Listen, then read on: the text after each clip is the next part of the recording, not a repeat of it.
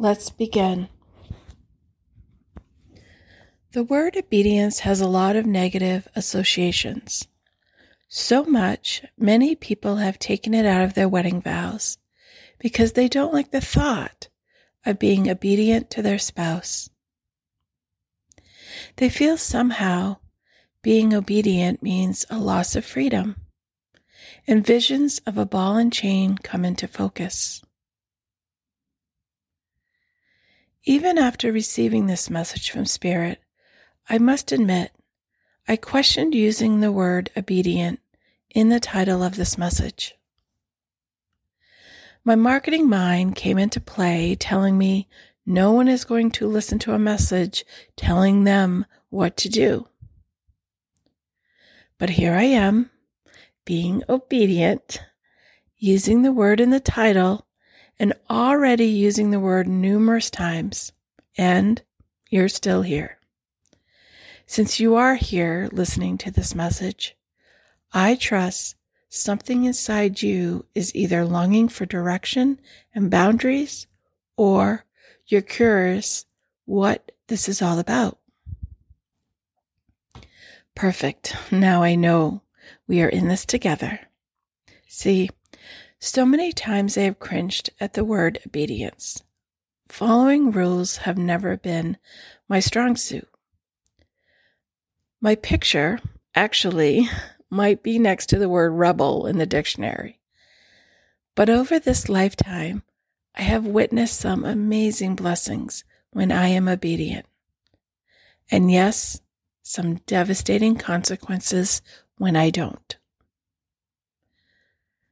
The good news is I'm actually not here to tell you what to do, but give you the opportunity to see, and if you're up for the challenge, how being obedient and following Spirit's message can create the abundant, prosperous life you're worth having. We can all recall a few similar disobedient times. For example, when we fail to listen to our bodies and we drink or eat too much and we can't get out of bed the next day. Or when we just have to buy that new thing and end up going into debt. What about that relationship we knew was not healthy but we stayed, ignoring the signs and options to get out? Disobedience takes a lot of work. We jump through hoops, fight our boundaries, miss amazing opportunities, all usually to start the cycle again. These events get hardwired, and it's often until a blessing comes around that we actually see how being obedient is the path, the promise, and plan for our highest good. Remember that time when you were obedient and did not take that road just to find out you missed a horrible accident?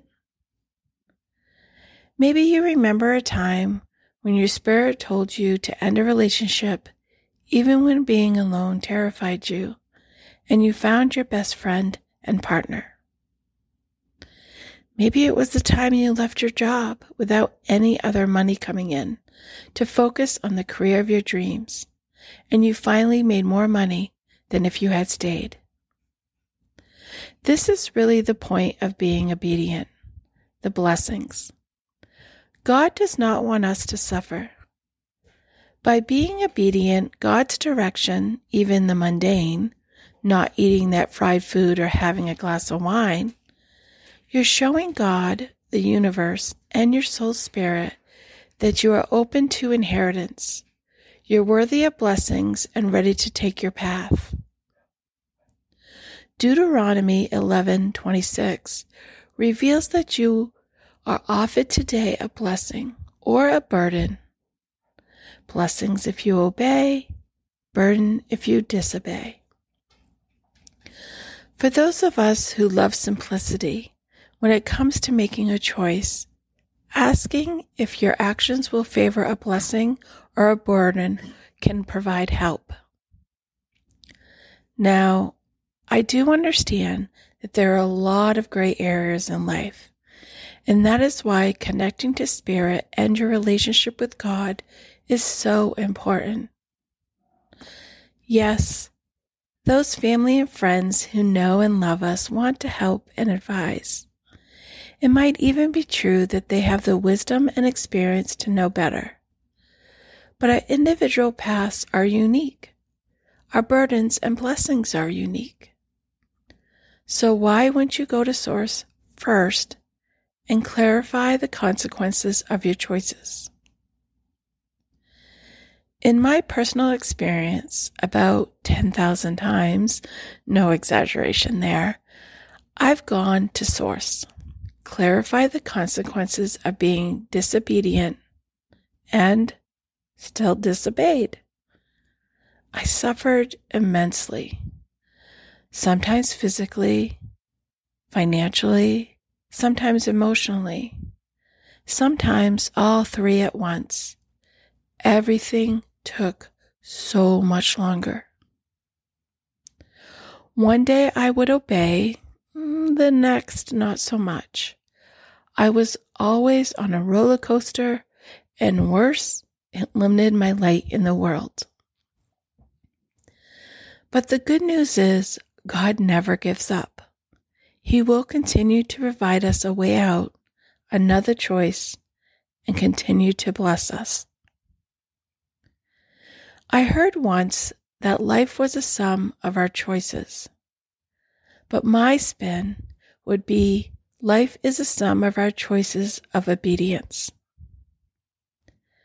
Imagine for a moment if everyone listened and obeyed to one commandment, one many consider the most logical one not to do. Thou shalt not kill. How many people would not drink and drive? How many people would not overdose? How many people would not commit suicide? How many creatures would be spared? That is how powerful obedience can be for you, your loved ones, and the planet. So let's, for just a moment, think about one small thing you know you're being disobedient about. Even not drinking enough water every day will do.